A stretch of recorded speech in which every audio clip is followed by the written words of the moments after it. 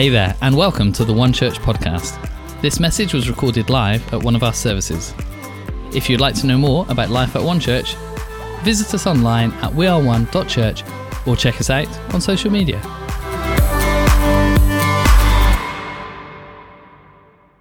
I need to tell you something a little bit I'm bugged about. I moved to Gloucester 15 years ago. So my wife, Ali, Jack and Abby and Jack were around about 6 and 4 at the time. And I was moving to the area. And if there's one thing that bugs me about the city centre is, can I just get this off my chest just before I start? All right. Do you know when you're like walking from like TK Maxx, like the Eastgate shopping centre area, and you've got like the bank on your right, and they keep changing the shop on your left. Every time I go, wow, is that a Marks and Spencer's now? Is it a Burger King? It's, really weird. And then as you walk up towards the cross, you see them. The chuggers. The charity muggers.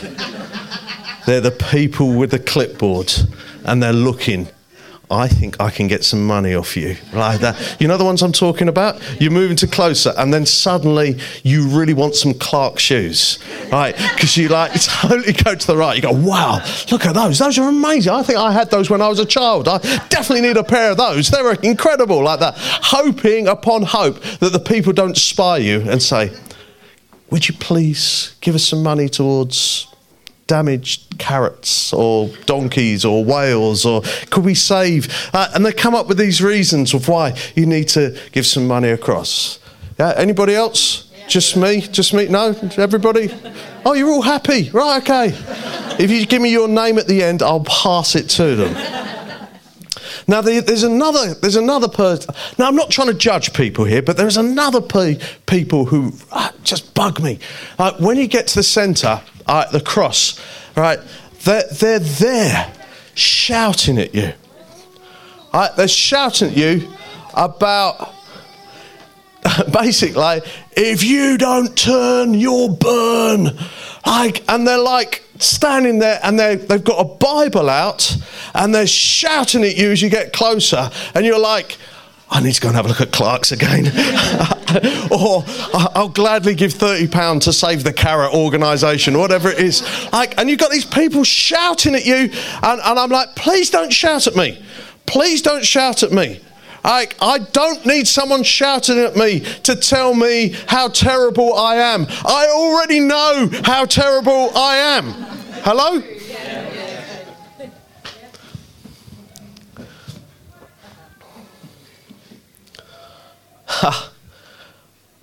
I don't think that's how church was meant to be. You see, anyone can tell the time, but not everybody takes the time to build a clock that tells the time. Yeah, clearly I need to unpack that a bit more with you. I've obviously spent too much time thinking about this. In other words, anyone can shout at you with something, but to actually take the time to think about how we get a message across is actually quite important. You see, it's not that the message is terrible. Those people are shouting, and I have to be careful. I don't want to judge people. I think their motives are right. But actually understanding what's behind the message is really, really important. See, let me give you an example. In the Bible it says, all have sinned and fallen short of the glory of God. That's what the Bible says. In other words, there's a standard that God sets and none of us can meet it. Hooray! That's why when someone shouts at you, you're rubbish, you're failing. I know. I don't need you to tell me how terrible I am. I know the standards fall short. Yeah. If anybody's really honest in this room, you'll go, yep, hello, I am that person. Yeah. I don't need someone to tell me this. And the Bible is simply telling you this. All have sinned. Sin means you've made mistakes. You've failed. I've failed I've failed in relationships. I've failed in my thoughts. I've failed in the way I've handled myself. I just failed this morning. I went downstairs, and my wife looked at me and said, go back upstairs again and try again. This time, either change your clothes or iron them. I had to go upstairs and iron my jeans and my shirt, which is why I was late, by the way. I'm sorry. It's my wife's fault. Totally my wife's fault. There's a stand. You understand what I'm talking about? So the Bible says, all have sinned and fallen short of the glory of God. So whether you're Adolf Hitler or Mother Teresa, all of us have failed. We're all in the same camp. This means that all have sinned. Every one of us have failed and fallen short of God's glory. Now, if God's glory is heaven, that means if we have failed and we can't get to heaven, the only option we've got is hell. Well, that's not great, is it?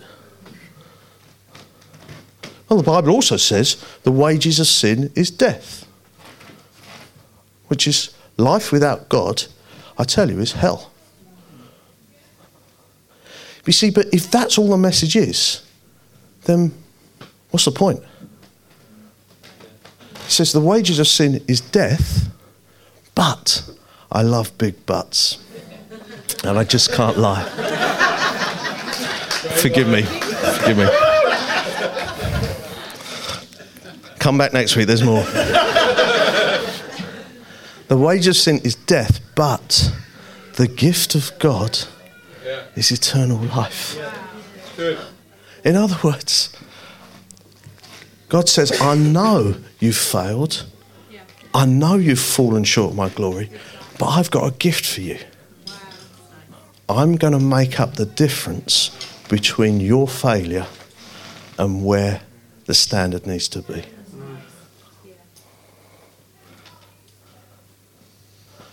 That's like not being able to afford a holiday of a lifetime and someone stepping in last minute and going, whatever you can't afford, I'll pay the difference. Wow. This means getting to the end of our lives and saying, whatever you can't make up, I'm going to cover the difference. Good. Probably the most famous verse in the Bible is John 3:16. God so loved the world that he gave his only son. Whoever believes in him should not perish but have eternal life. See, that love and generosity. This is the message that the church should be given. Anybody can shout and say, you're rubbish. But actually, if you deliver a message that says with love and generosity, it changes the whole thing completely. So, when Jesus was on this earth, we know that he went around and he did good stuff and he talked to people. Like, he walked around and he said some wonderful things. And then he went back to heaven. But he never actually brought in a Jesus Mark II. He didn't say, Jesus said, now I've finished. It is now you. You are now Jesus. But no, more of a beard. You are now Jesus. Well, no, not so bad. Anyway, you are now, he said, I'm not going to put my message into another person. I am going to put my message into 12 people who were a bunch of losers and failures, his disciples. He said, I'm going to put my message and my legacy into you bunch of losers who keep failing and can't get it right. And I want you to take that message out. In other words, this is what we call the church. Yeah. Now, I think this is amazing. So this clock here is a family heirloom. It's Edwardian. And last time I used it, it fell over and smashed the glass on the front. And my mum found out, and we haven't spoken. Right? Now, I don't know a lot about clocks, but when I grew up, I didn't have digital. I remember when the Casio digital watch came out. And it had an alarm and everything.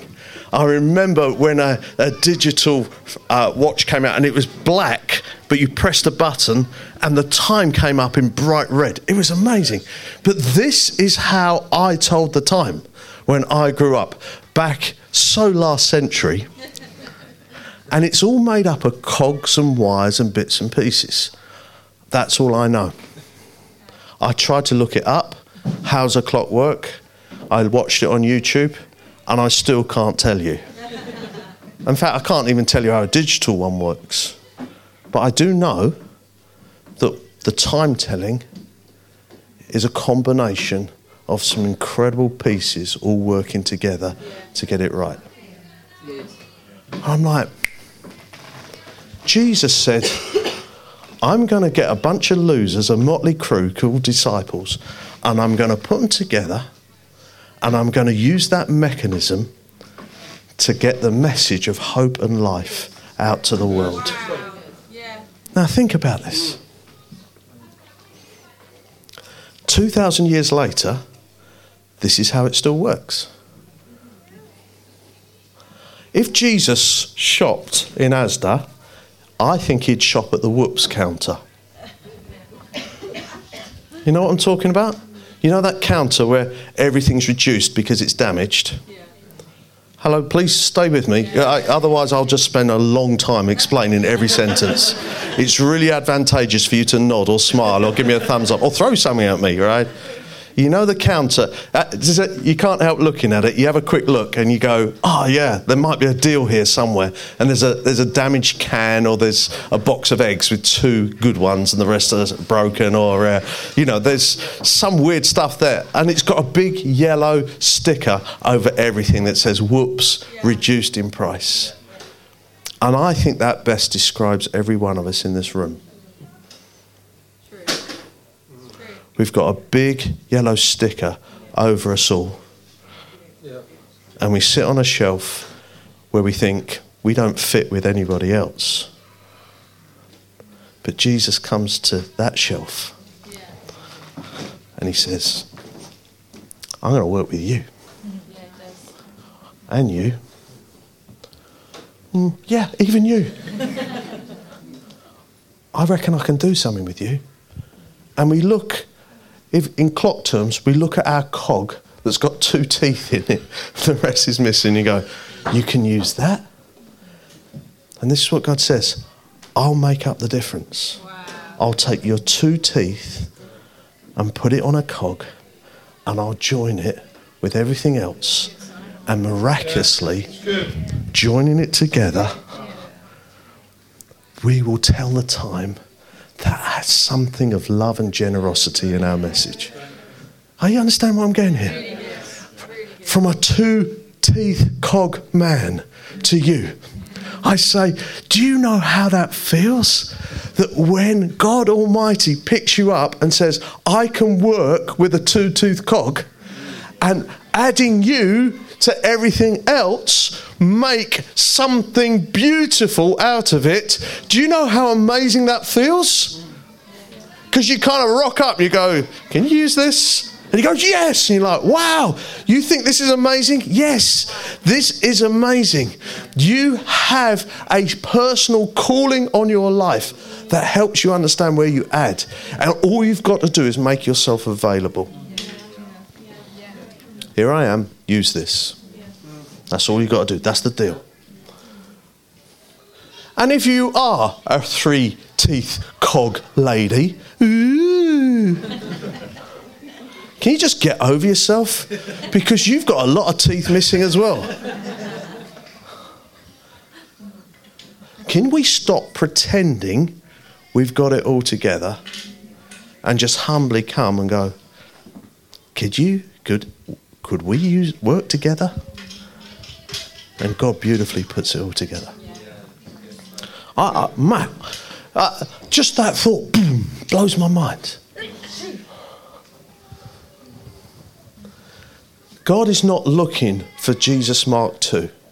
He's not looking for Superman, Superwoman, Supermum, Superdad. He's looking for a 2-tooth cog that will say, I'm in.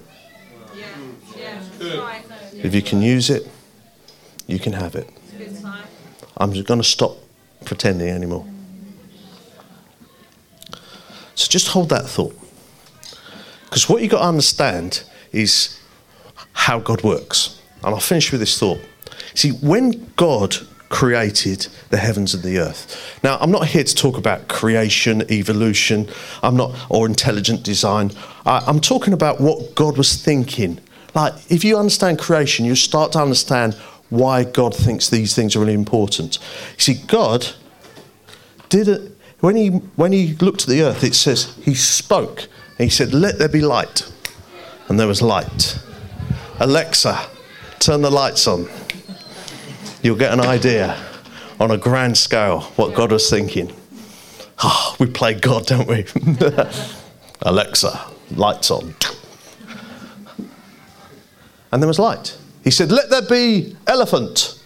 There was elephant. "Let there be anteater." Everyone went, well, we have no idea. Boom. Strange, really strange. Like, "Let there be camel." God's creative mind. This is incredible. It's like watching a child work with plasticine and invent something. God just went boom, boom. Let there be tree. Let there be bush. Let there be grass. But when it came to man, he didn't say, "Let there." He said, "I'm going to make you. I'm going to take some dust and I'm going to form you. I'm going to shape you into something unique." Now, this is wonderful. You've got to understand your shape. S stands for your spiritual gifts. H stands for your heart or your passion. A stands for your abilities. P stands for your personality. And E stands for your experiences.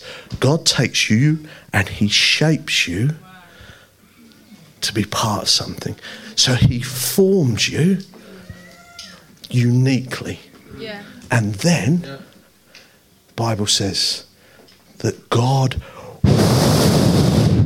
breathed in life into people. So he formed and then he filled. Wow. Now, if you've been around church a long time, you'll know that Jesus formed the church, and then in Acts chapter 2, he filled the church. Now, if you really know your Bible, you'll know about a prophet called Ezekiel who went into a valley and saw a whole load of bones that were useless, and God said, "Speak over the bones." The bones were formed, and then the wind blew and filled that, and they became an army. God forms us, he fills us so that we can do stuff.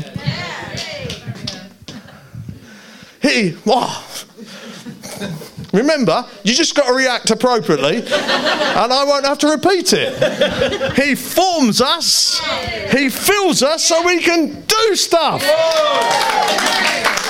Thank you. I don't know whether you got it, but the response makes me feel better. Like, this is what he's doing. He's taking all these broken cogs that everybody else thinks is useless, and he says, "I can make you into something fantastic.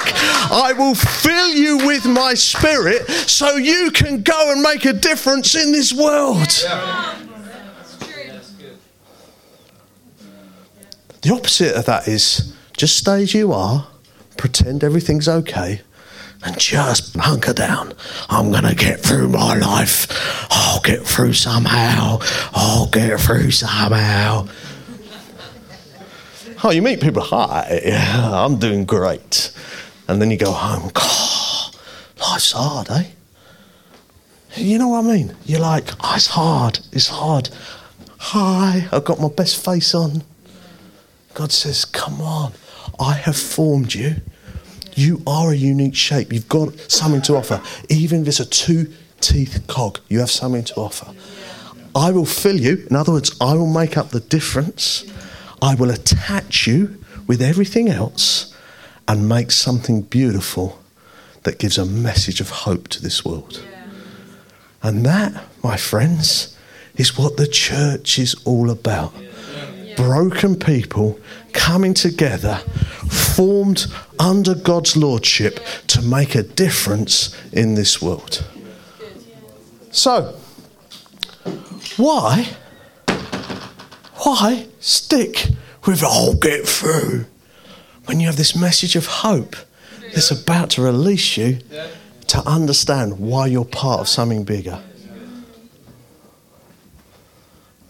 Every day I watch the news and someone's shouting at me, giving me a message of some kind. But somewhere in this room, even today, I can sense it. It's like can you feel it too? It's like purpose. It's like destiny. It's like it's meant to be. It doesn't really figure here, but here there's something connecting. That's because God said, I'm standing at the counter, Mr. Whoops, Mrs. Whoops, and you've got a part to play. Yeah. The difference is, you have to get in the basket, because I'm not going to force you. But I encourage you, step into God's will today. Say, here I am, God. It's all I've got. If you can use this, then I'm in. Now, the thing about clocks is this. A broken clock is more accurate than a clock that loses 5 minutes a day. Did you know that? So if a clock loses 5 minutes a day, you will tell the time correctly every 144 days. If you're broken, at the very least, you'll tell the clock perfectly twice a day. Yeah, that's true. So just you turning up and putting your cog in this box means you're going to be right twice. Yeah. That's the worst. The best is when someone who knows what they're doing joins it all together and means you tell the time perfectly and give a message of hope. Do you mind if I pray for you? Dear God, thank you for being with us today. Thank you that there's more than just a good thought, some great family, but actually you've been on our case all this time. You've been watching out for us, longing for us, waiting for us to come home. I just want to say, here's my two-teeth cog. If you could do something with it, you could certainly do a better job than I'm doing. So here it is. I give it to you. So here's my prayer, if you want to pray it. Dear God, I offer myself to you this morning. I'm fed up of trying to do it myself. I'm going to give it to you. I'm going to trust that you're going to make up the difference. Amen.